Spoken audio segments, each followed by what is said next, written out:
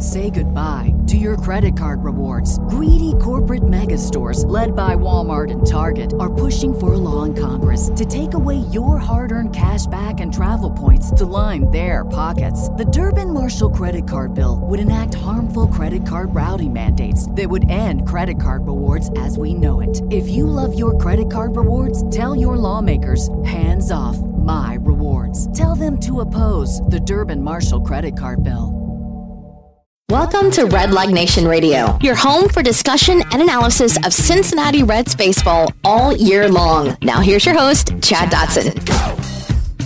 Hello everyone, welcome back to Red Leg Nation Radio, episode number 237 of the world's most dangerous podcast. I'm your host, Chad Dotson. Joining me again today, the guru of RedsMinorLeagues.com. You want to know something about the minor league players in the Cincinnati Reds organization? This is the guy you talk to.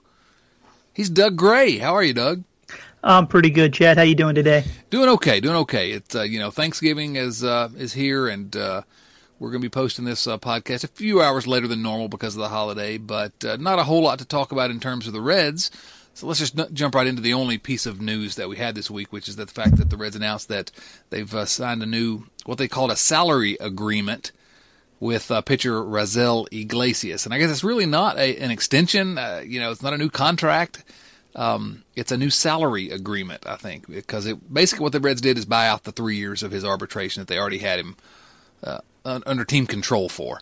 So a little bit over $24 million to cover the final 3 seasons with the Reds. So any thoughts about that deal, Doug?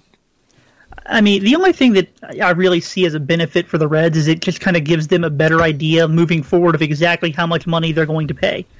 From talking to some people, it doesn't seem like this really saved the Reds any money. If he turned out to be the guy that we all expect him to be, it seems like he was going to get about $24 million. Right. So I'm not really sure where it benefits either the Reds, just because doesn't really seem like it's going to save him any money. And then with Iglesias, I mean, I guess the benefit for him is, he doesn't have to worry about an injury now. If he gets hurt, he wasn't going to make as much money in arbitration, so now he doesn't have to really worry about that.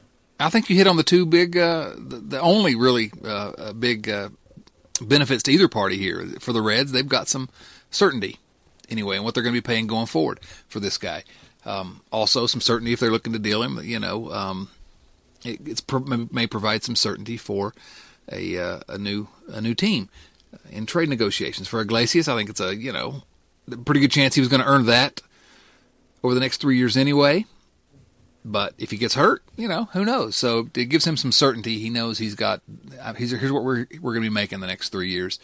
$24 million. That's a pretty good payday. So, but he's worth it. He's a good player, and I'm excited to have him in the fold.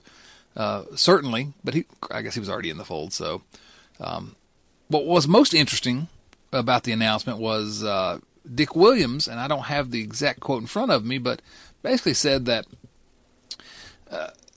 the new pitching coach Derek Johnson, the new manager David Bell, are going to be working with him this off season and trying to develop what they're going to do in terms of his role with the Reds. And so now we're starting to get some of this sense that they might get a little creative, like we always hoped Brian Price would, with Raisel Iglesias.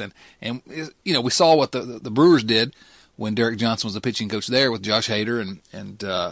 So you wonder, wow, can they get a little more creative with him? Can they get 100, 115 innings out of this guy next year? If so, he's going to be worth that money probably. Yeah, Steve wrote about that on RedLegNation.com earlier this week, just kind of how the Reds could, benefit. Because Steve's been one of those guys who he's been very vocal that he felt that Raisel Iglesias was more valuable than his contract, and it would make sense if maybe the Reds were able to flip him. And that's reasonable. That's a reasonable position to take. Yes, it is. But Steve also said that because of those quotes, that if he's a guy that can start throwing more innings, even if it's just 100, maybe that changes the math quite a bit because of what he can bring to the table. Now, one of the other things that I thought about is because of the way the arbitration system works, maybe Raisel Iglesias wasn't as open to being used that way because he knew he wouldn't get paid, because as a closer or as a reliever, you only get really paid if you have saves. Get those saves, yeah. If you're going to be, a dominant middle reliever, but you don't have saves, you don't make as much money as an okay closer, which doesn't make any sense. But because of the way the arbitration system is set up, That's how you get paid. Right. He could be used in high leverage situations, be much more valuable to his team, but get paid less, be considered to be worth less. And so maybe the Reds approached him like, hey, we would like to use you differently.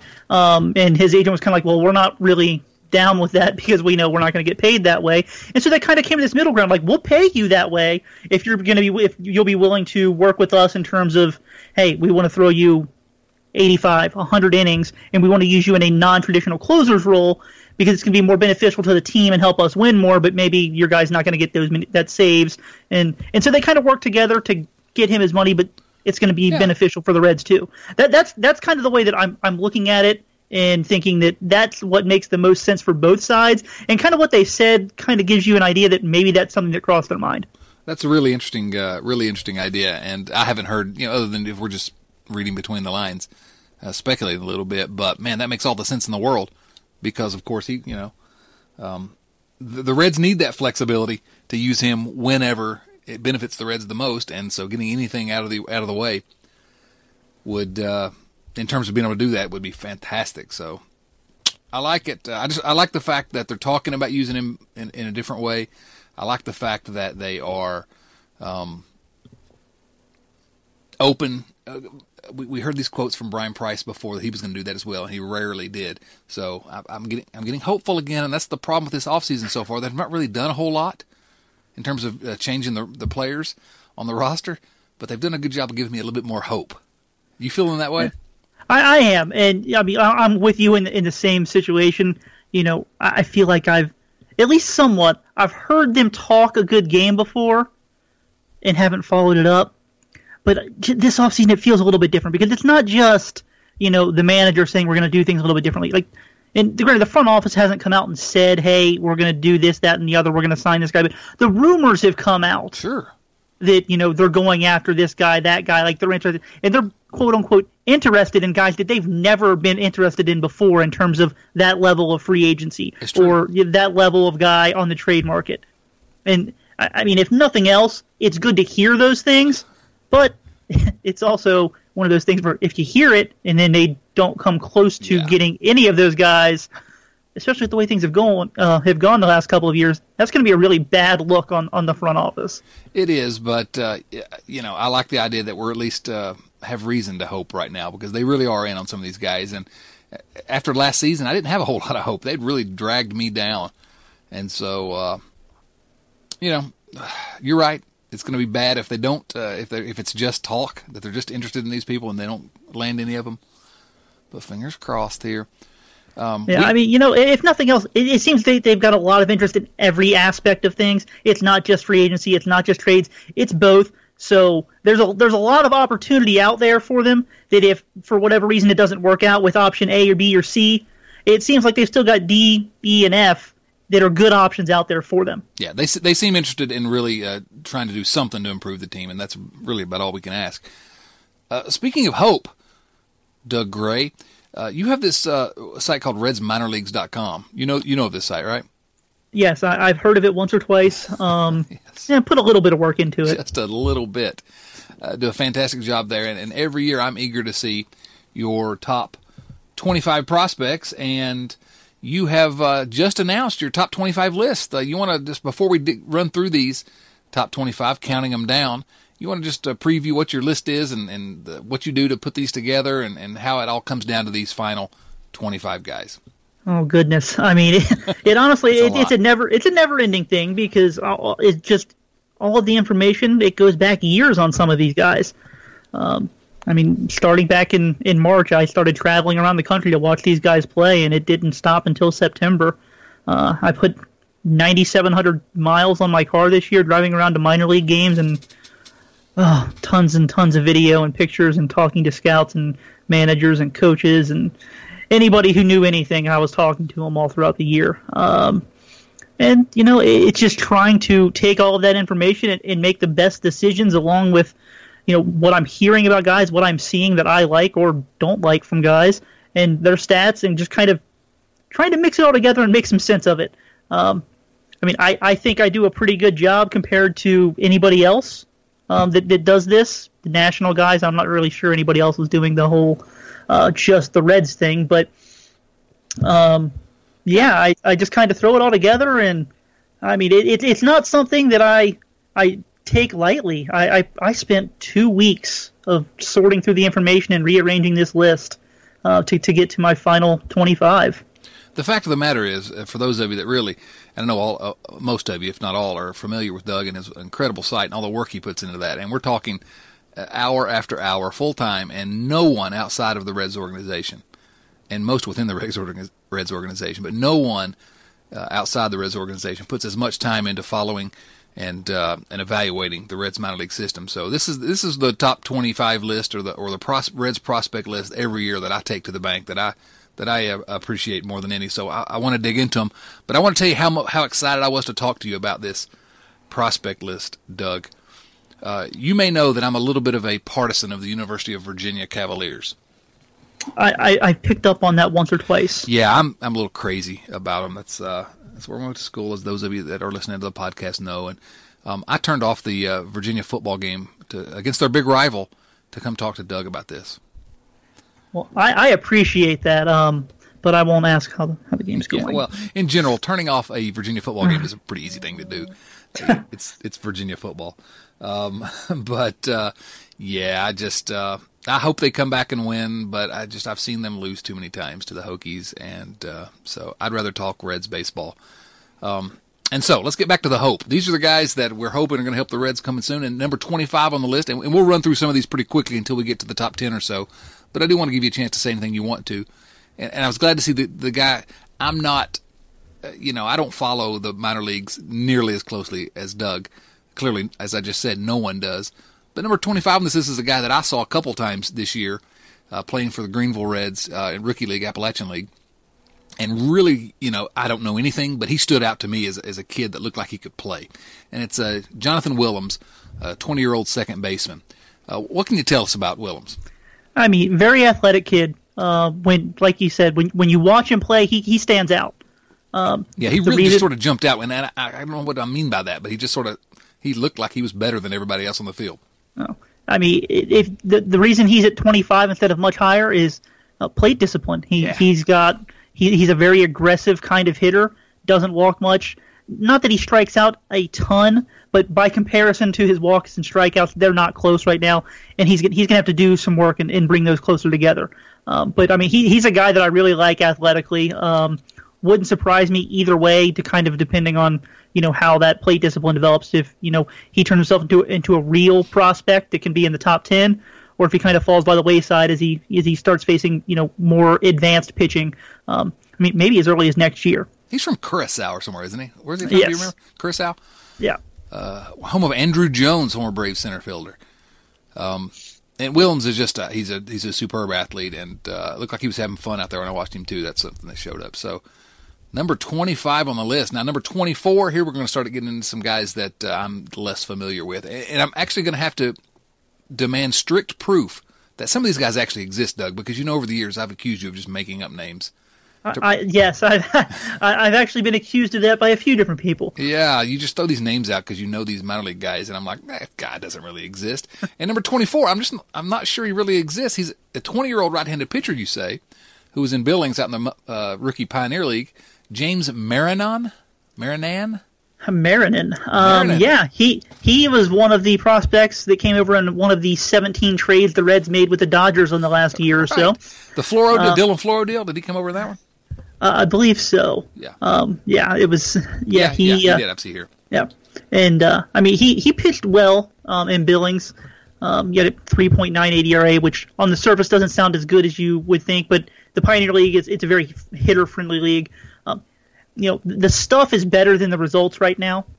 He's going to have to work on his control, but everybody you talk to really, really likes the stuff. He's a young guy, throws hard. He's got 3 pitches. Just kind of needs to do what most 19, 20-year-old pitchers need to do and just keep progressing. Potential to be a starter? Potential to be a starter, yes. I'm not going to say he's a huge upside number 1, number 2 kind of guy, but I think that there's potential there to be a number 3, number 4 if everything works out right for him in the long run.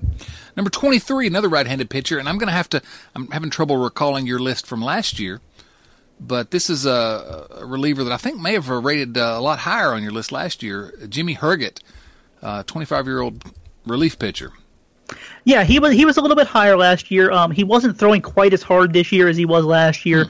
We're only talking like 1 or 2 miles an hour, but as a reliever, that makes a difference for me. Just because the limited amount of innings that relievers have, especially non-starter relievers. I know the game's changing a little bit, and so you might start to see some of these guys that go out there and they throw. Like we were talking about with Iglesias, guys that throw 100 innings as a reliever, but usually those are going to be the guys that have the starter's background and kind of built up to that. That's not really what Jimmy Herget is. But he just got added to the Reds' 40-man roster. I was actually surprised that it took this long. I thought he was going to be up at some point this year. Yeah, me too. I think that Jimmy's a guy who can come in and help potentially in next April. Wouldn't surprise me at all if he won a job in spring training. More of a middle reliever than a back end guy, but he's going to be ready as soon as baseball starts next year, and I think there's some value in that, and I think that he's a safe big leaguer. Yeah, a guy that could be in the bullpen next year, and relievers are sort of fungible in some ways, but he's a guy that you could see pitching well out of the bullpen, I think, and I have seen him play some for Louisville. So, number 22 is one of the most interesting names on your list, and I wondered where he would land because I think he got off to a good start, and then tailed off. But it's a 21-year-old catcher, Hendrik Clementina. Oh, let me say that again. Yeah. Hendrik Clementina. Sorry, you do what you want to do, Chad. This is your show. This is your show. But no, I really like Hendrik Clementina's bat. There's so much power in there. He, it's funny when the year started, he was listed at 6 foot 165, which is hilarious because he literally is 6 foot 265. Yeah. He is not. I mean, the weight difference was hilarious when you saw him. You're like, well, that's not exactly what I was expecting to see. But no, he's a guy. He's got so much power. The power's going to play. The question is, can he catch? A lot of scouts they're just not sure that he can catch long term. They're worried about the size. I mean, he's 21 years old right now, and he's already a really big guy. Hard to see him then making it if he can't catch. Am I right? And that's the concern, because if he has to move off of catcher, the only other position he'll probably be able to play is first base. And at that point, you start to wonder, the power might be there, but is the rest of the bat going to be there? And that's where you're not sure. If I were more comfortable that he could catch, he would rank much higher. Like I said, depending on who you ask, you're going to get different opinions on whether he can catch or for how long he can catch. I'm sorry, go ahead. Everybody seems to be in agreement that right now he's not really close to being ready to be a major league catcher. But most 21-year-old catchers aren't. That's right. But there's a lot of things that he's got to work on to get to that point. And as far as his peers go in terms of age group as a catcher, he's a little bit behind them still. But I will say this: his teammates, coaches, people I've talked to, they all praise the work ethic and the leadership skills and how he handles pitchers. So that's very good to hear. So we'll just have to kind of wait and see on the actual learning to catch part. Looks like okay plate discipline too. Am I wrong about that? It's hit and miss. There are times when I guess everybody gets locked in, but when he gets locked in, sometimes he doesn't expand the zone at all. But there are other times where he gets really aggressive. Good breaking balls can kind of trick him a little bit. What did you say he's listed as in the? Well, when the year started, it was 6 foot 165. 165.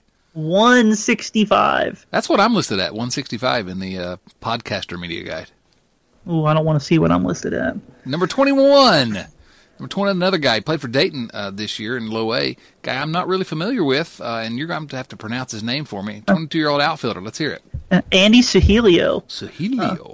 He was rated much higher when the season began for me, too. And the year just didn't go well for him. In the second game of the year, he pulled his hamstring, and it just held him back all year. He missed 6 weeks with it, and when he came back, he clearly wasn't healthy.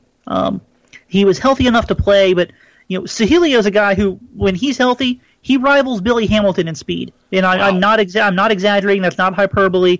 He's that fast. And when he came back, I mean, he was still fast, but it was clearly not the same kind of speed. He wasn't running smooth. Like I could just see it. And it probably lasted an extra month and a half, 2 months after he came back off the disabled list. And his bat never really got going. I really like the tools. I don't want to punish him and knock him off the list because I think that the tools are there. There's still some work to do. He's a switch hitter. I think that I don't want to say he reminds me of Billy Hamilton because there's more power there than Billy Hamilton has. But as a switch hitter, he's got zones from each side of the plate where he's good at and other zones where he really needs to improve on. And like Hamilton, at some point you got to put up numbers. Right. He had 308 on base percentage this year. That's Hamilton-esque. Yeah. Like I said, though, I think the speed or the hamstring injury really held him back this year. I think he's going to do better next year. Obviously, we're going to have to see. But I do think the injury held him back and kind of, it held back the numbers. I think that he's much better than he showed this year statistically. There are still some concerns, though, but I love the tools. And I just think that he's going to perform better than he did. On to the top 20, a guy that a lot of people thought would be top 10 as a prospect this year at one point. Aristides Aquino, 20th. Yeah, I like the power. The plate discipline really improved in the second half. Now, granted, he's going to be 25 years old next year, so you're kind of at that point where you've got to put up or shut up. And he didn't put up at all in the first half. It was him repeating Double-A, and he did not perform well in the first half. Made some adjustments with the swing. I really liked it. The plate discipline really improved. The power's real. The arm is real. I think that the defense gets overrated by people because of the arm. He's not the greatest defensive right fielder. The arm will keep runners honest, though. If what he showed in the second half can carry forward, you might have something. But should we be concerned that he struck out in every at-bat he had for the Reds this year? Yes. All of his at-bats ended in strikeouts. How many at-bats did he have there, Tim? All one of his at-bats. Oh, man. He struck out. They should probably just DFA him. That's what I'm saying. No. Number 19, ACC guy. We just talked about the Atlantic Coast Conference. Stuart Fairchild, he went to Wake Forest, I believe, as I recall. Is he still playing center field? 22-year-old outfielder, Stuart Fairchild. He's playing pretty much everywhere right now just because the Reds have a glut of center fielders, and they're good center fielders. So for the most part, they all kind of just move around left, right, center, depending on the arm. And Stewart's one of those guys. I think that he can handle center field just fine. So if you're looking at the stats and you see that he didn't play there all the time and wonder about his defense, he can play center field. He's just got to split time with guys like Taylor Trammell, Jose Siri, guys like that. TJ Friedel, who we're going to talk about here in a minute. I think that the defense-based running is going to play well enough. I've got a few concerns about the bat. Overall, as a center fielder who has a chance to hit, it's tough not to make an organizational top 25 list. Should we be concerned that this is a college guy who was drafted in 2017? He's not made it past single A yet? Not really, no. I think that the Florida State League is just so tough on guys once the summer gets there. And he hit well early in the first half with Dayton and then struggled once he got promoted. We saw the same thing happen with TJ Friedel last year, and then he returned to Daytona this year, and he tore it up in the first half and kept on hitting. It wouldn't surprise me if that happens with Fairchild. It seems that, guys do that a lot. The Florida State League is unforgiving unless you're, Ebondel Isabel and can hit the ball 7,000 feet. Ooh. So then the weather doesn't really affect you so much. That's what it takes. Number 18, a guy that a lot of Reds fans will be familiar with, Kerry Maya, who came over in the trade with Adam Duvall for Michael Leake with San Francisco. And he was actually the centerpiece of that trade. He's checks in at 18th on your list. He had a rough Cincinnati debut this year, but his minor league numbers looked okay to me. Yeah, the biggest thing for me that I saw with Kerry Maya this year is he started throwing hard again. He was a guy who you should try to throw hard. Yeah, generally speaking, yes. You should try and throw hard, especially if you can throw strikes while throwing that hard. He's a guy who, last year he was 91 to 94. He touched 95, 96. This year he was sitting 93 to 95, 96, touching higher. That's a big improvement. I think that's one of the reasons we saw his strikeout rate tick up. I'm not still sure that he's going to be a starter, which is kind of where he's at right now. Yeah. But if you put that guy in the bullpen, I really do think that his fastball breaking ball combo could work really well. That stuff plays up out of the pen. Yeah, and I think that that's a guy who could be a setup guy. What about this? Is he going to? I know you have your objections, and they're well-founded objections to the wins above replacement. But who's going to have more wins above replacement in his career, Maya or Adam Duvall, who he was traded with? I'll take Duvall just because he's got a big head start. Yeah, I think probably so. But if Maya can get anywhere close, especially if it comes with the Reds, it'll help. It will. And the Reds will have won that trade. Oh, I think they've already won that trade. I do too. Now, you just mentioned TJ Friedl, and this is one of my favorite guys, 23-year-old outfielder, because this is the guy that the Reds got. You may remember. He was undrafted in 2016. And when I say you may remember, I'm talking to the listener, our loyal listeners of Red Leg Nation Radio, not to you, Doug, because I know you remember everything about these guys. But the Reds got him because of a sort of a snafu in paperwork or something after the draft, and they realized he was a free agent, and the Reds snapped him right up. Yeah, the Reds kind of, I don't want to say they lucked out, but they kind of did luck out. Yeah. The reason that they got TJ Friedl is because they just had more money to spend than everybody else because of where they were in the draft that year. And it's not that the Reds didn't spend all of their money. They did. It's just because they had a larger pool than everybody else, they were allowed to go over and just pay a bigger penalty than everybody else. So, being the smart person that he is, TJ Friedl and his agent were like, yeah, we're going to take the biggest paycheck that we can get, and the Reds were able to offer the biggest one. Yeah, so the most available. He signed with the Reds. The big thing that TJ did this year is he started hitting left-handed pitching. That's he's a lefty, and sometimes it takes time for lefties to figure out how to hit lefties because in high school and college you don't exactly see pro-level left-handed pitching. And so when you start seeing that, it's just a different kind of thing. He figured that out this year, at least at the minor league level, and his numbers across the board went up. He's a guy who, he can handle center field just fine, doesn't always play there in the minor leagues, but again, it's just because he's splitting time with all these other quality center fielders. Now, you also had a piece about Friedl at redlegnation.com here recently. You just briefly want to talk about what that was about? He bunts very, very, very well. And we love bunts here at Red Leg Nation Radio. Oh, man. His successful bunt rate is among, if you were to just push it forward into the major leagues, it's among the highest success rates in all of baseball. But he also bunts more than all of those guys do also. So he's not only bunting a lot, he's bunting very, very successfully while doing it a lot. So it was one of my favorite pieces to write. So if you haven't read it yet, please go read it. It was really fun. I enjoyed it. Yeah, great piece. And if some of you out there are getting annoyed at my phone buzzing, I've removed it from the table. Evidently, Virginia took the lead in that football game, and so I'm getting lots of texts about it. So I have to explain that I didn't watch the game. There's still plenty of time for them to blow the game, though. 4 minutes. Don't talk like that, Chad. They're gonna win. No, buddy, have you ever watched the Virginia athletic event? Not the football event, no. Well, Virginia basketball would never break my heart, I know, but football. Yeah.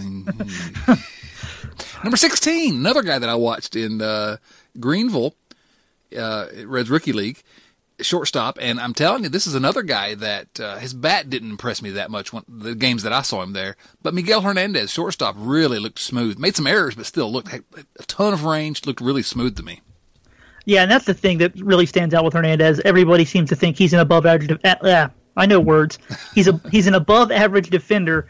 Some are going to go on record and say that he's a plus defender. Teenage shortstop still has some work to do in every aspect of his game. Sure. I like his bat a little bit more than some other people do. I think there's some adjustments he needs to make. The big question for me is he going to be able to hit more than 10 home runs? If he can, you're talking about a guy who may be an average hitting shortstop and above average defender. If not, then you're kind of going to be wondering, is he going to hit enough to start, or are they going to just be willing to sacrifice some of the offense because he's such a good defender? Yeah, it'd be interesting to see those guys. Some of those guys you don't know, but he did have a decent year at Greenville with the bat. But again, we're talking small sample size, and I wasn't impressed in my small sample size that I saw him. All right, we're going to move now into the top 15, and this is a guy that I haven't watched, but another shortstop, young shortstop, Jose Garcia. Tell me about him. He struggled this year, Chad. If we're going to be perfectly honest, he really struggled this year. He hit well over the last 7 weeks or so of the season. But still ranked 15th on your list. Still ranked 15th. Very, very good tools. I really like the swing. He's an absolute surefire defensive shortstop with a very, very strong arm. One of the better arms I've seen come out of the Reds system from an infielder. It stands out. It really does. But he's another one of those guys that the plate discipline is going to be something he really has to work on. I don't think that it's as bad as the numbers say it was. I think that he just got off to a slow start and he just let it build and compound on itself. But there's a lot of room to improve with the bat still. Like a lot of guys outside the top 10 on these lists, and every single year you're talking about guys that there's a ceiling there, but there's some flaws that they've got to correct if they want to take that leap. And it sounds like that's exactly what you're saying about Garcia. Yeah, I mean, if you're going to talk about pure upside, he'd be in the top 10. But, he's got some warts on his resume that he's got to kind of figure out, and so that's why he's at 15. Right. Number 14 is an 18-year-old drafted in the second round this year, Lyon Richardson, and did not get the chance to watch him pitch, I don't believe, for Greenville this year. I don't remember it, which is probably fortunate because he was 0-5 with a 7.14 ERA. But, we're talking a small sample size, second-round pick this year out of high school. What can you tell us about Richardson? Yeah, I mean, you mentioned the numbers. They were not good. Everybody seemed to think that he was tired and worn down, and that just kind of came into, it carried onto the field when he took the mound, and the numbers just weren't there. Everybody seems to be convinced that the stuff is better than it showed this year. Until I see otherwise, I'm just going to put my faith in the scouts that saw him both. And I'm not even talking about Red scouts. I talked to several scouts during the season who saw him when he was in high school, and they pretty much to a T said, he looks like he's tired. We're not concerned. And so I'm just going to take their word for it because he threw a handful of innings this year. He's just 18 years old. They gave him all that money as a second-round draft pick for a reason. Yeah. There's and again, it wasn't. No one was thinking the Reds were taking a reach there. He's a legit player for a second rounder. Now the next guy was a fourth rounder. We're talking about Mike Ciani. He's number 13 on the list. A 19-year-old the Reds drafted this year in the fourth round. But there was some talk that he was would have been drafted much higher, except that there's some thought he was going to go to college, right? Yeah, I think that's the reason he fell a little bit. And now wait a minute, where was he going to go to college? Where had he committed to college? Do you know? Was it Virginia Tech? Dude, get out of here with that. It's the University of Virginia at Charlottesville. Thomas Jefferson's University. Anyway, the Reds stole him away, and I'm glad. I had to, Chad. I'm sorry. I appreciate that. The last guy that I remember the Reds stealing away from a Virginia commit was Devin Mesoraco. So I hope Ciani makes at least one All-Star team for the Reds. How about that? I'll take it. But no, Mike Ciani is a guy. I mean, they gave him $2 million to sign in the fourth round, well over slot. Outstanding defensive center fielder. He's very good. He's not. He's not slow, so don't take this the wrong way. He's not the fastest guy in the system, but my goodness, he gets so good reads, and his routes are almost perfect in center field. Mm-hmm. He's very, very good defensively. He hit pretty well this year. I'm not sure how much power he's going to hit for in the future. I don't think there's a ton there. He's not a big guy. He's got some bat speed, but it's not blow you away bat speed that can make up for the power. But defensive center fielder, he's going to steal some bases. Chance he can hit. I like what I see. Yeah, he could be the real deal, definitely. Number 12, Josiah Gray, 20-year-old right-handed pitcher, also drafted this year, second-round guy. And I believe, if I'm not remembering this incorrectly, I think Josiah Gray pitched at the Greenville game that you and I attended together, right? Yes, How come you you ignored me that day and wouldn't even talk to me? What was that all about? I was trying to watch my relative pitch. Oh, yes. We are totally not related. Just in case anybody. You look identical, but I guess you're not. You're not. He's in much better shape than I am these days. I'll say that much. He looked good that day, though, didn't he? He looked good every day. He dominated the Appalachian League this year. And this is out of a small college, right? He went to Lemoyne College, who I didn't know existed until they drafted Josiah Gray. But he's a guy. He's got some upside. He's new to pitching. Before this year he had thrown, I believe it was 19 innings in college. Wow. And then they decided in the second round. Oh my gosh. Yeah, they put him on the mound as a starter this year, and he just dominated. And then the Reds drafted him, and he just continued to dominate. Now, his fastball is clearly ahead of his changeup and his breaking ball at this point. That's not to be unexpected, given that a year and a half ago he was a shortstop. But the strides that he's made are very, very impressive. Really athletic guy. You can dream on him. You can. I think that he's probably going to take a little bit longer than your typical college starting pitcher in the second round would take, just because he's behind the rest of those guys in terms of development. But everything that you want to see from him, it's there. Yeah, he's a guy that I'm going to be watching just because I feel like I have some ownership since I got to watch him pitch. There you go. And Mario Bautista, 21-year-old outfielder for Billings, another rookie league guy, number 11. Tell me about Mario Bautista. It was really difficult to keep him out of the top 10. I really, really like this kid. He's 6'3", 185 pounds. He can run. He can throw. He can hit for power. He doesn't strike out, Chad. He's a center fielder who has power, who doesn't strike out. I mean, now... Is he a guy that can stick in center field? He is. Wow. And, I mean, it's tough to keep him out of the top 10, but I'll tell you what kept him out of the top 10.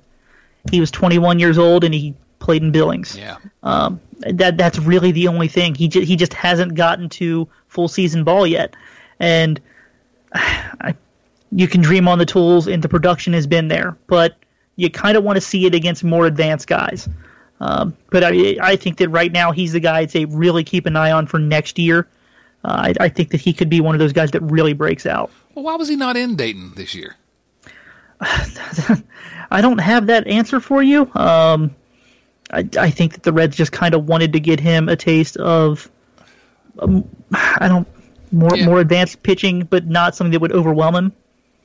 I guess, but it seems like it's a guy they need to be aggressive with going forward. I mean, if they bump him up next year, start him in Daytona or wherever, and if he shows that he can handle it, let's get aggressive a little bit because he is. You're right, he is 21. Shall we go to the top 10? We shall. Oh wow! So you didn't stop after 11. You kept on going into the top 10. I did. I'm crazy like that, Chad. You're crazy. There's no doubt about that. Number 10, 23-year-old right-handed pitcher.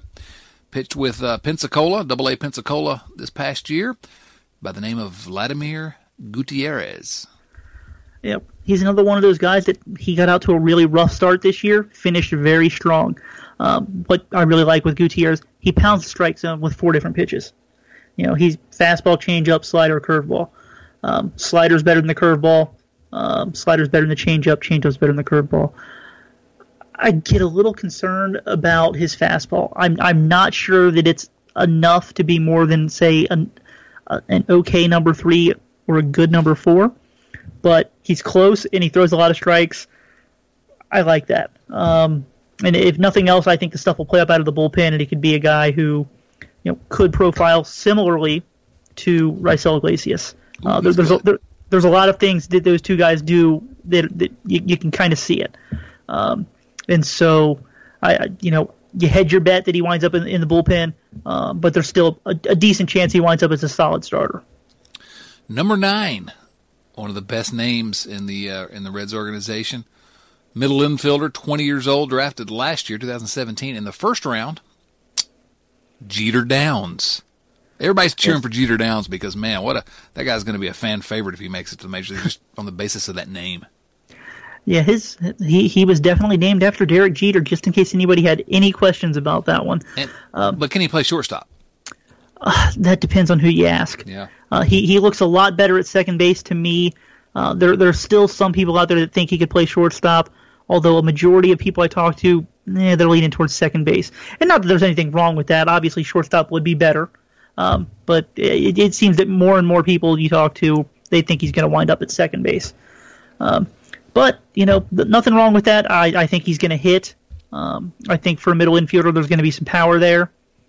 It's all to the pull side, which, again, there's nothing wrong with that. But just the overall game is good. I mean, he stole 37 bases this year. I mean, he's going to provide value in multiple aspects of the game. So Virginia Tech scored to tie the game with less than 2 minutes left. So they left time for Virginia to go downfield and kick a game-winning field goal with no time left. Have you watched Virginia? I'm trying to help you, Chad. Let me explain to you what happens with Virginia. What happened in this game, evidently, I'm just reading it here.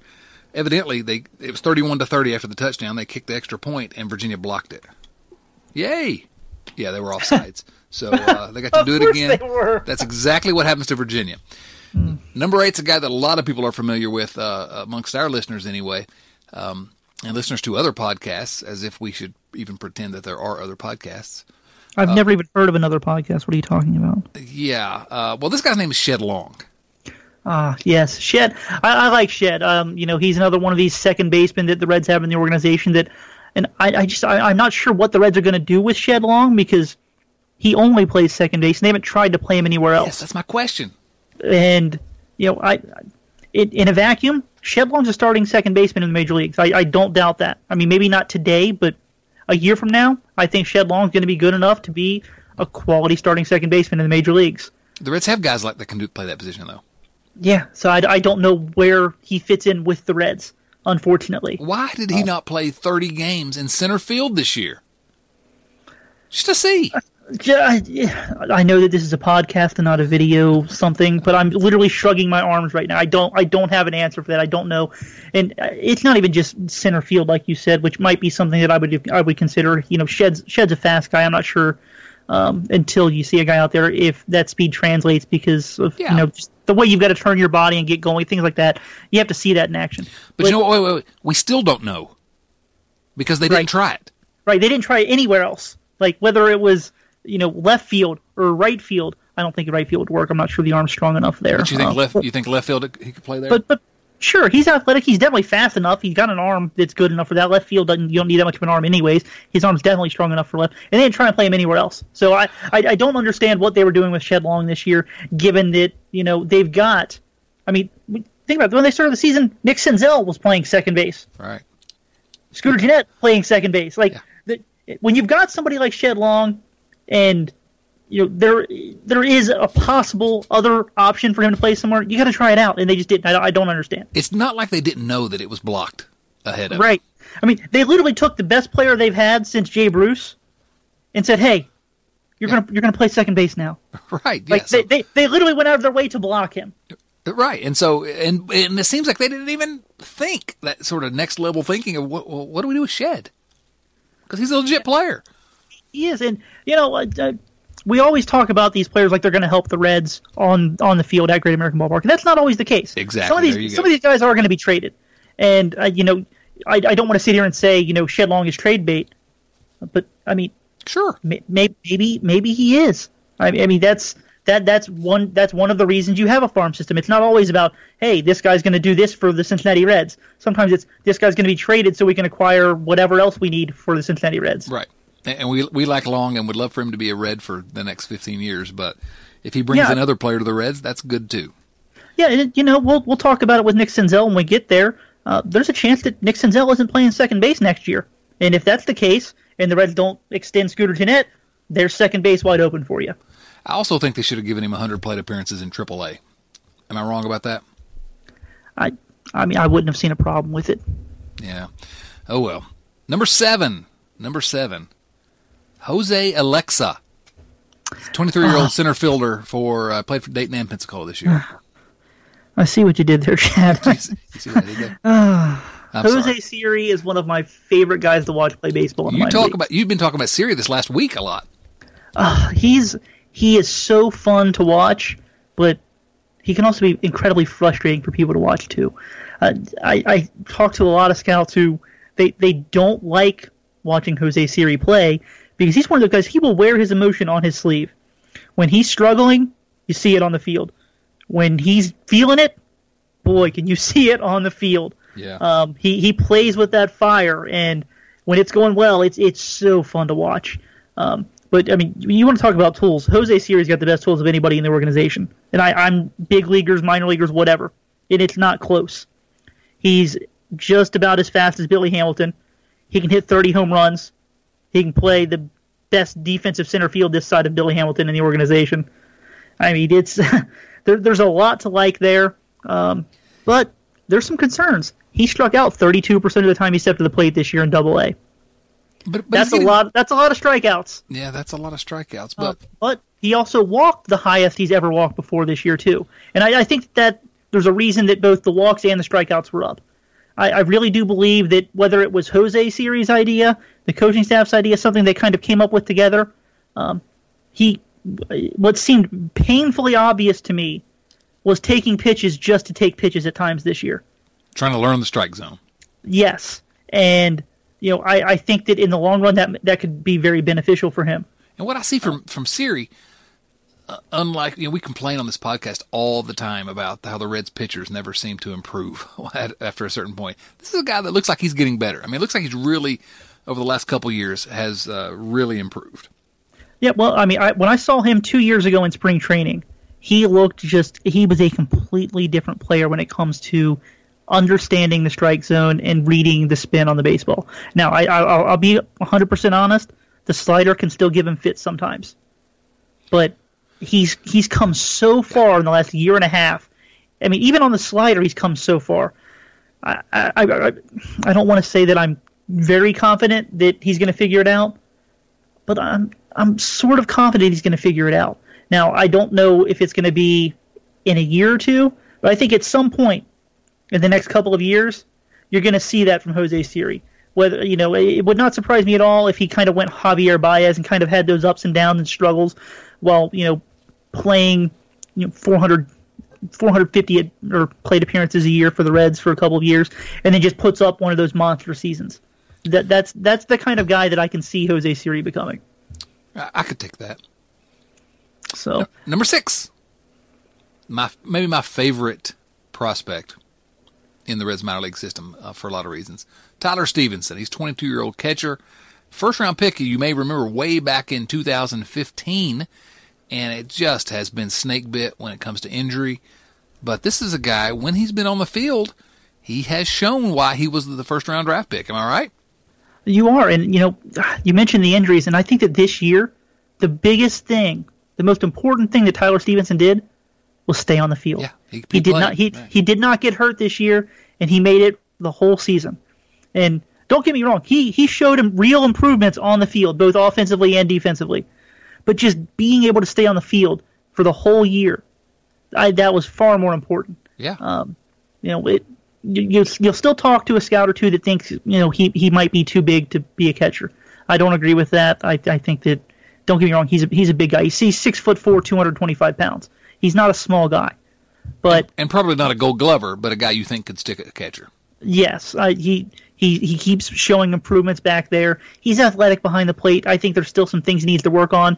He's got a very, very strong arm, but he doesn't always get to use it as well because his footwork, it's not always consistent. But again, he's one of those. The pieces are there for the catcher. I think that he just needs reps. The bat's going to play. I think the bat could play if he has to move off of catcher. But I don't think that that's a concern for quite a while. Obviously, at some point, you always have to wonder with any catcher, do they have to stop catching because it just beats you up. But next 10 years, I don't really see that being an issue with Tyler Stevenson. I think that he's going to be able to stick back there. You're not going to confuse him with Pudge Rodriguez or anything. He's not going to be that kind of defender, but I think he's got a guy that can play there 120, 125 times a year. Above average power potential, and what I see is looks like a great walk rate. Yeah, I mean, generally speaking, catchers have good plate discipline because they just see so many pitches, not even as a hitter. So they get the strike zone. They understand, hey, this is a slider because they catch sliders all day. So it's strange when you see a catcher who doesn't have good plate discipline. I'm terribly excited to move into the top 5, Doug. I mean, I'm shaking with excitement right now. Well, I'm not going to lie, Chad. That's a little weird, but hey, if it makes you happy, you be you, man. I'm nothing if not weird. Number 5 on the Doug Gray, RedsMinorLeagues.com, the only prospect list you need to read or listen to when it comes to the podcast. Number 5, Jonathan India. He was this year's first-round draft pick out of the University of Florida, not an ACC team, but started out the year with Florida, played all the way into the College World Series, and then played for 3 different teams in the Reds minor league system this year. And there's no reason not to believe this guy doesn't have all the, I guess his ceiling is way up there. Am I right? I think so. I really like the power. He can do damage to all parts of the field. He's a very athletic guy. Defensively, yeah, I saw him play shortstop once. I liked enough of it to say we should look at it some more. I talked to some people that saw him play shortstop in an instructional league. They weren't too confident that he could do that, but it seems everybody thinks second base, third base. If for whatever strange reason he can't play those in the major leagues because he block, either one of the corner outfield spots will be just fine for him. Because he's got crazy power. Yeah, the power is going to play. It's real. I don't doubt that for a second. He can play anywhere that's not shortstop on the defensive spectrum. That's not a criticism either. No, it's really not. Shortstop it's a very tough place to play. Yeah, that's why you don't have to hit much if you're a shortstop. But I see a guy like him and a guy like that we're going to talk about here in a little bit, and see that power and the plate discipline, and think, man, if he could stick at second base, that's a valuable player. It is. Now, the one concern that I have with Jonathan India, and it's not a huge concern, is the strikeouts. I think that he's going to have some swing and miss to his game, and so that makes me think that he's going to be more of a 260 hitter than a 285 hitter. And again, there's nothing wrong with that. Right. Absolutely nothing wrong with that, because that 260 is going to come with plenty of walks and plenty of power and good defense wherever he winds up. So maybe a corner outfielder and a valuable player. So yeah. I think it was a good pick for the Reds, and I'm pretty excited about it. It looks to me like, Doug, the Hokies and the Cavaliers are going to overtime. Can you believe I'm missing this game to talk to you about Reds prospects? I really can't. I don't know what you were thinking. Buddy, I've watched Virginia football for 20 years. I don't have any interest in watching that mess. They're going to lose this game as sure as my name is Doug Gray. Number 4, this is a guy that I love. This is a guy that I have been saying needs to be in the mix to be in the starting rotation for the Cincinnati Reds on opening day next year. Tony Santillan, 21-year-old right-hander who pitched in Daytona and Pensacola this year. Love this guy. Talk to me about Tony Santillan. Me too, Chad. He, in my opinion, is the most underrated Reds prospect we've had in quite a while in the organization. I look at what Tony Santillan did this year, stats-wise. I look at his stuff, and the fact that I don't want to throw Baseball America under the bus. They do great work there. I really like a lot of the guys that work there. I think that they do a very good job. The fact that they've got him rated like 96th overall on their top 100 list is mind-boggling to me. He's a top 50 prospect in my mind, and I can't understand how he's not in other places. It does not make sense. He's a guy who he didn't walk anybody this year. He had a borderline elite walk rate. He's a guy that throws 94 to 96 miles an hour. He'll touch 100. He's got a potentially plus slider, potentially plus changeup, and he performed at Double-A. What else do you want from a guy? I just don't get it. Yeah, that's a guy who was a pretty good prospect, and then all of a sudden he stopped walking people. Yeah, short of Hunter Green, he's got the best stuff in the farm system by far. Like, nobody else is close, and he performed. I don't know. I think that he's the most underrated guy in the entire system, which says a lot because I've got him at number 4, and I don't know if you're looking at national rankings and wondering like, oh well, he's I say only 96, like that's some sort of insult that you're one of the best 100 players in minor league baseball. Right.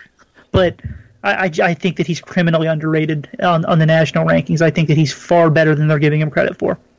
Number 3, a guy that everyone here knows about because we talk about him every other week when talking about possible guys that you could trade, but also a guy that could provide real value to the Reds on the field eventually. Taylor Trammell, 21-year-old outfielder. I'm hopeful he'll be able to stick in center field. Most people, I think including you, I'll let you say, have doubts whether he can play center field defense, but just a sort of a high school football player that's starting to look an awful lot like a baseball player.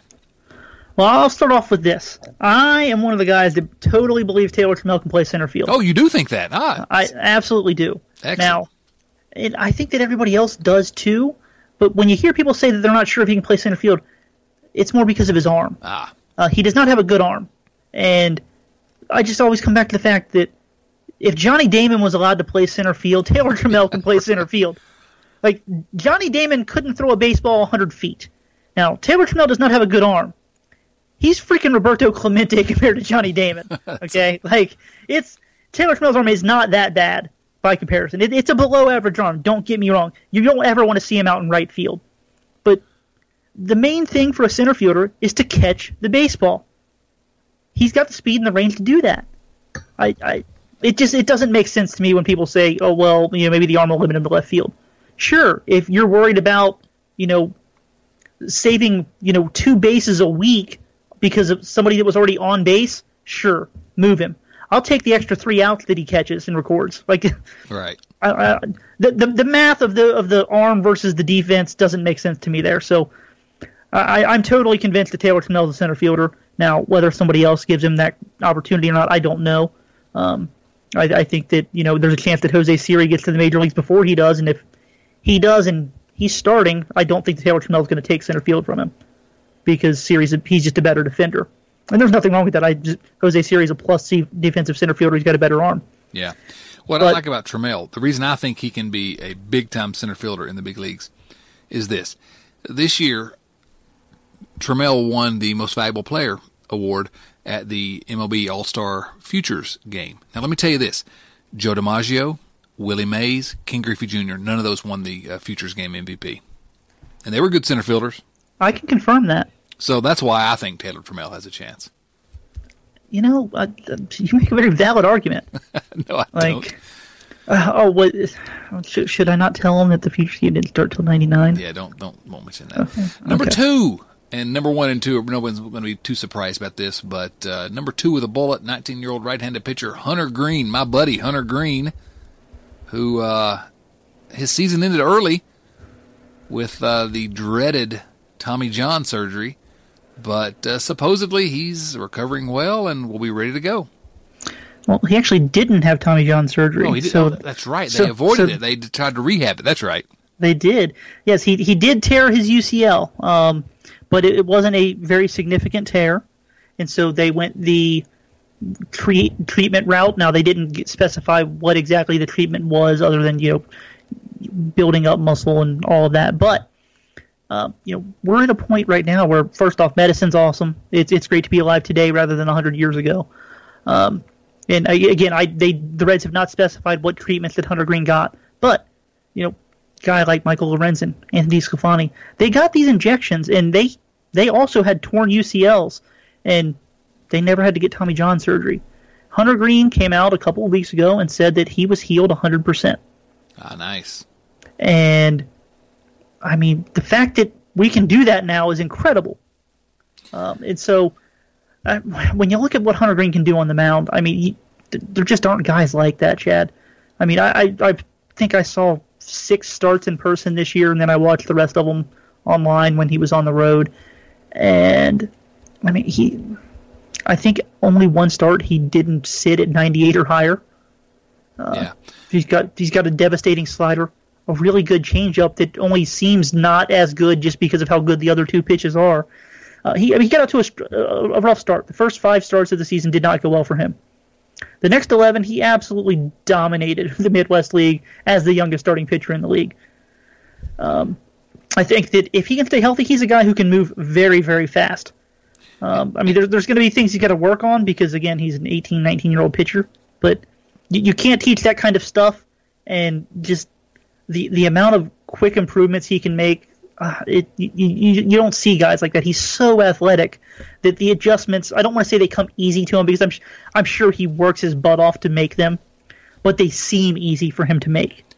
And he's ranked number 2 on this list, but I think it's safe to say that his ceiling is higher than anyone on this list, right? Yes, without a doubt. Yeah. And that says a lot given what I feel about the guy that's ranked number 1. Right, exactly. And can I just say this? Hunter Greene got hurt this year. I hope he never gets hurt again. I'm rooting for his complete good health for the rest of his career. Can I just mention that? You can. Like I said earlier, this is your show, Chad. You can do what you want. First possession of overtime, Virginia Tech kicked a field goal. They're up 34-31. Oh, boy. Are you nervous, Doug Gray? I'm nervous for you. Oh, don't worry. I don't care. I know they're going to lose. Number 1 on the Reds minor leagues, Doug Gray top 25 prospect list for the Cincinnati Reds, Nick Senzel. That's not possible. He can't be number 1 on your list because he made his debut with the Reds last April and played all season with Cincinnati, right? Oh, that is not what happened, Chad. Wait, I'm pretty sure I remember that. I'm sorry, Chad. That's what you wanted to happen. That's not what actually happened. A single tear is drifting down my cheek right now. Oh, but let's talk about the good things with Nick Senzel. There's not a weakness in his game. I think that he is very good at almost everything, and the only questions that really exist with Nick Senzel is where is he going to play? The Reds played him at second base. They played him at third base. They moved him into the outfield in instructional league. From the people I talked to, and granted, we're only talking about a few people, but I talked to several people who saw him play center field in instructional league. From what I was hearing, people seem confident that with some work in the offseason, he can play center field. It's a game changer. It really is. If that's true, that's an absolute game changer, not just for Nick Senzel's value, but for what he can do for the Reds. When he was at third base, I always said he kind of reminded me, like, if I try and just imagine the numbers he could put up, David Wright's the guy that always came to mind. A guy who could hit you 290 with 25 home runs, 50 doubles, and steal you 20 bases. Play good defense. That's what Nick Senzel is to me. And if you can get that guy that can play that in center field and not be just far and away the worst defensive center fielder in baseball, the value is, Then why wasn't he in Cincinnati last year? And why is he not going to be on the opening day roster in 2019? Well, I can't say that he won't be on the opening day roster in 2019. If you made me bet money, I would probably bet against it, but I wouldn't bet much money on it either. But I think that they'll, quote unquote, have a reason. They got a built-in reason. They're going to teach him center field. He needs some game time. Yeah, and it's going to be like when Chris Bryant needed to learn how to play third base for 11 days, and then somehow magically he figured it out in that time, and then they call him up. Yeah. Yeah, so that's kind of the only way that I could see him not making the opening day roster. I think there's just too many ways the Reds could use him. But I know it's smart from a money perspective not to have him on the opening day roster, but I'm just going to go ahead and tell our listeners that around opening day next year, I'm going to be completely insufferable complaining about the fact that he's no doubt one of the 25 best players in this organization, and he's not going to be on the opening day roster. And that'll be a very valid criticism. I mean, I don't think there's any argument against it. All right. Well, that's your top 25. Nick Senzel at number 1. I think we all agree with that. Doug, any final thoughts on the top 25 list before we go into one viewer mail question? Oh, boy. I think I should probably talk for a while if it's a viewer question. I think it is. Yes. There have been a few studies that have come out over the past couple of years that just kind of they try and put a dollar value on a certain level of prospect. And Fangraphs came out with an updated version of one that they'd had in the past. And, it said that the Reds system currently is the 6th best system in minor league baseball right now. And that sounds about right. The Reds have that high-end talent, but they've got some depth too. Nobody's going to be confusing them with, say, San Diego's system, which is just insanely stacked right now. But the Reds have a very strong farm system right now. And there's a lot of pieces to like. So hopefully we'll see. I mean, I'm looking at the top 10 right now, and I think we'll probably see at least 2 of those guys in the big leagues next year, if not more. I mean, there's 4 guys on the 40-man roster right now. So, I mean, if nothing else, we'll probably see them at some point. But I think there's some actual guys there that can help next year. I mean, obviously Nick Senzel, but a guy like Tony Santillan, I think that at some point in the second half, if he does what we think he's going to do, they're going to have to call him up. And what role, who knows? Because that just all depends on, who's doing what in the rotation. But I think there's some guys that we could see next year that really could make a difference. Absolutely, and we're looking for guys that can make a difference because the last 4 years have been bad. How about some viewer mail, Doug Gray? Viewer mail, let's do it. You agree with my decision to name this viewer mail, right? Viewer mail? No, I don't. That means he's watching us. You don't. Are you disagreeing with my executive decision? Not anymore. I'm not. It's your show. To title this your show. Viewer mail. All right. Well, you're probably right, but let's go ahead and we got a bunch of questions this week. Thanks to all of you that wrote in. We can't get to all of them because we went a little bit long on the top 25 list. But email me, chaddotson at redlegnation.com. We will try to answer as many as we can. And those of you that have already sent questions in, we'll try to get to some of those next week if possible. Today's question for viewer mail comes from Philip Razor. You know this guy? I do know Phil, yes. Yeah, he's a mess on Twitter.com. I'm not sure it's just on Twitter.com. That's probably true. Sorry, Phil. Here's Philip's question. Dear Chadwick Ulysses Doubleday Dotson, I don't know what that means, Noah Syndergaard, Mets pitcher, might be available for trade. Would you make the mistake of trading Nick Senzel for him, like Red Leg Nation's very own Douglas Gray? While I would obviously love to get Thor, it's my opinion that the risk-reward of moving Senzel for him, or along with whatever else it would take, doesn't make sense in the long term due to Thor's risk of injury. Would anyone be shocked if a month into the season he blew his arm out? If a package featuring Green or Trammell wouldn't get it done, I'd pass. What say you, your friend and mine, Philip Scott Razor? See, now he didn't realize that you would be on the podcast to answer this question. So what do you think? Noah Syndergaard, Nick Senzel? In a one-for-one deal, I think I'd have to pull the trigger on that. There is a little asterisk to this. Assuming that I'm the general manager or president of baseball operations or whoever gets the final say on this, I also need to understand that I'm going to be making moves B, C, and D along with this acquisition. If that's going to be the only move I make, then I'm not making it because it's not going to make a difference. I mean, it'll make a little bit of a difference, but it's not going to be one that's going to be worth what you're getting back because the Reds need way more talent than just Noah Syndergaard. Assuming the things that we've heard this offseason are true, that the Reds have roughly $30 million to spend in free agency or in paying a new acquisition of some kind, then yes, I'm making that move. Because I believe that you can go out and you can get another very high-quality starting pitcher, whether it's somebody on the free agent market or whether, if you're going to go get Noah Syndergaard, that's a signal that the Reds are going for it. Whether you want to believe that they should or not is a completely different story.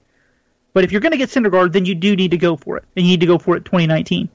So at that point, maybe you take a Hunter Green or a Taylor Trammell, and you package them with a Jonathan Dia, and you go out and you get another high-quality starting pitcher. Then you've got two-fifths of your starting rotation that there aren't questions about those guys.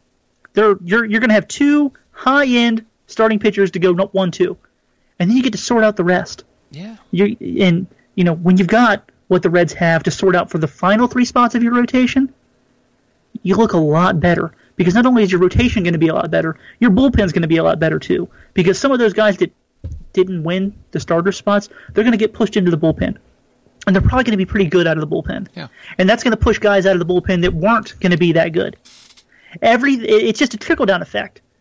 And, hey, if you're making two trade acquisitions or one trade acquisition, and it's going to be a guy like Syndergaard who doesn't make free agent money, maybe you can go out and you can buy yourself a center fielder for 2 years. Maybe you can buy a center fielder for 3 years. Maybe you don't need to, but you'll have extra money to go out and get something else. And I think the long-term play there, it makes sense if you can do it just for Nick Senzel. For as much as I like Nick Senzel, the only way the Reds are going to acquire somebody like Noah Syndergaard is going to be through a trade. Because they're never going to be able to afford that guy on the free agent market because a guy like Syndergaard is going to get $30+ million.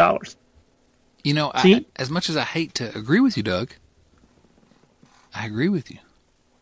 I'm sorry, Philip. You're absolutely right. I mean, Syndergaard, he's going to be 26 next year. He's under team control through 2022. I think you absolutely pull the trigger. I would even say Senzel plus some other piece. When I say some other piece, I say someone that's probably not in your top 10 on your list. But I would make that deal. He's under team control for the next 3 years. He is a guy that's a legit top of the rotation guy, and it does indicate the Reds are really going for it. And it doesn't have anything to do with Nick Senzel. We love Nick Senzel. If Nick Senzel's a Red for the next 15 years, I'm happy. But yeah, I agree. I go for that, and I go for it today, if that's out there. And we don't know that it's out there. But, Philip, as always, you're wrong. Doug, anything else you want to say before we put a wrap on this edition of Red Leg Nation Radio? I'm good, Chad. We covered a whole lot, and we got to make fun of Phil, so I'm good. Always a good time. Thank you for listening to Red Leg Nation Radio. We are here every single week, publishing every Friday, and occasionally even a podcast in between. I'm Chad Dotson. You can follow me on Twitter at DotsonC. He's Doug Gray at DougDirt24. You can read Doug at RedsMinorLeagues.com and at RedLegNation.com every single week. And, of course, we've been following the Reds at RedLegNation.com every week every day, basically, since 2005. You can follow Red Leg Nation at Red Leg Nation on Twitter. Follow the podcast at Red Leg Radio on Twitter. Subscribe to us, iTunes, Stitcher, everywhere you get your podcasts. We're there. I ask you every week. It really helps us if you go leave us a 5-star review, especially at iTunes. And you know what? If you leave a really a good review, a funny review, we may feature it as long as it's a 5-star review on a future episode of the podcast. Doug, thank you so much for talking to us again. I'm sure we'll be talking again very soon. I hope so, Chad. I hope so. It was fun. It was fun. For Doug Gray and Philip Razor, this is Chad Dotson saying, so long, everyone. Thanks for listening to Red Leg Nation Radio from RedLegNation.com. Subscribe to Red Leg Nation Radio on iTunes or through your favorite podcast app, and join us for discussion of all things Reds at RedLegNation.com. 24 hours a day, 7 days a week. Say goodbye to your credit card rewards. Greedy corporate mega stores, led by Walmart and Target, are pushing for a law in Congress to take away your hard-earned cash back and travel points to line their pockets. The Durbin-Marshall credit card bill would enact harmful credit card routing mandates that would end credit card rewards as we know it. If you love your credit card rewards, tell your lawmakers, hands off my rewards. Tell them to oppose the Durbin-Marshall credit card bill.